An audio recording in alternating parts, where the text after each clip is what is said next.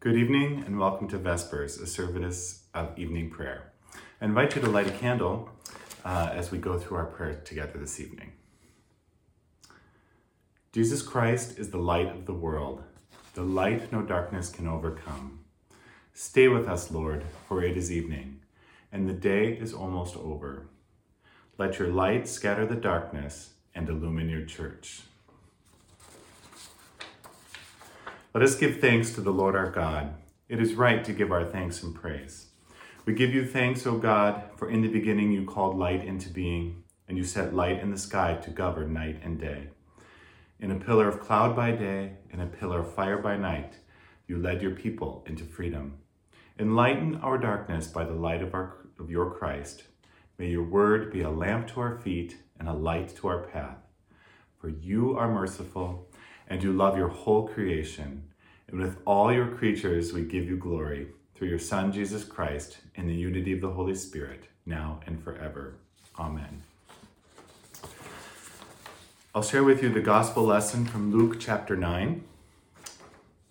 When the days drew near for Jesus to be taken up, he set his face to go to Jerusalem. And he sent messengers ahead of him. On their way, they entered a village of the Samaritans to make ready for him. But they did not receive him, because his face was set toward Jerusalem. When his disciples, named James and John, saw it, they said, "Lord, do you want us to command fire to come down from heaven and to consume them?" But he turned them and rebuked them. Then they went on to another village. As they were going along the road, someone said to him, "I will follow you wherever you go." And Jesus said to him, "Foxes have holes, and birds of the air have nests, but the Son of Man has nowhere to lay his head." To another he said, "Follow me." But he said, "Lord, first let me go and bury my father." But Jesus said to him, "Let the dead bury their own dead. But as for you, go and proclaim the kingdom of God."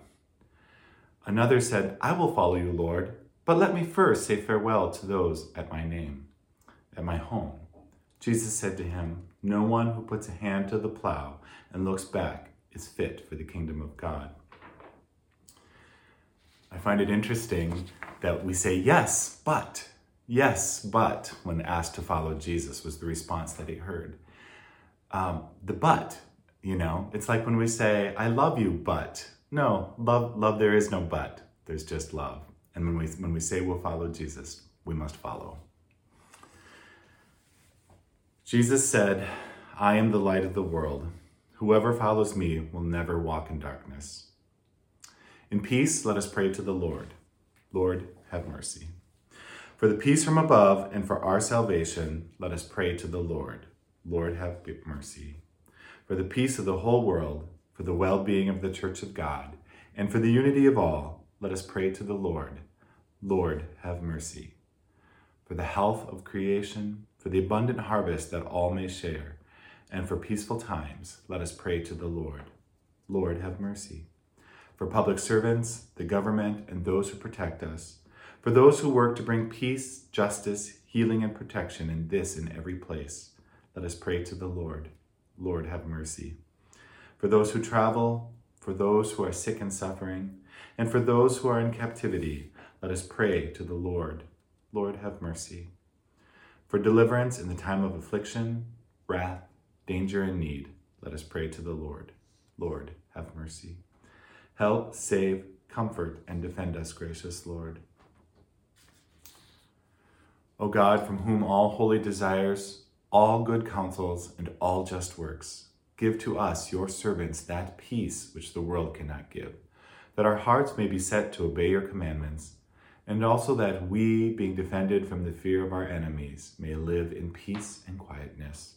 Through Jesus Christ our Savior, who lives and reigns with you in the Holy Spirit, God forever. Amen.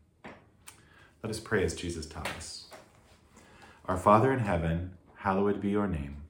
Your kingdom come, your will be done, on earth as in heaven. Give us today your daily bread. Forgive us our sins as we forgive those who sin against us. Save us from the time of trial and deliver us from evil.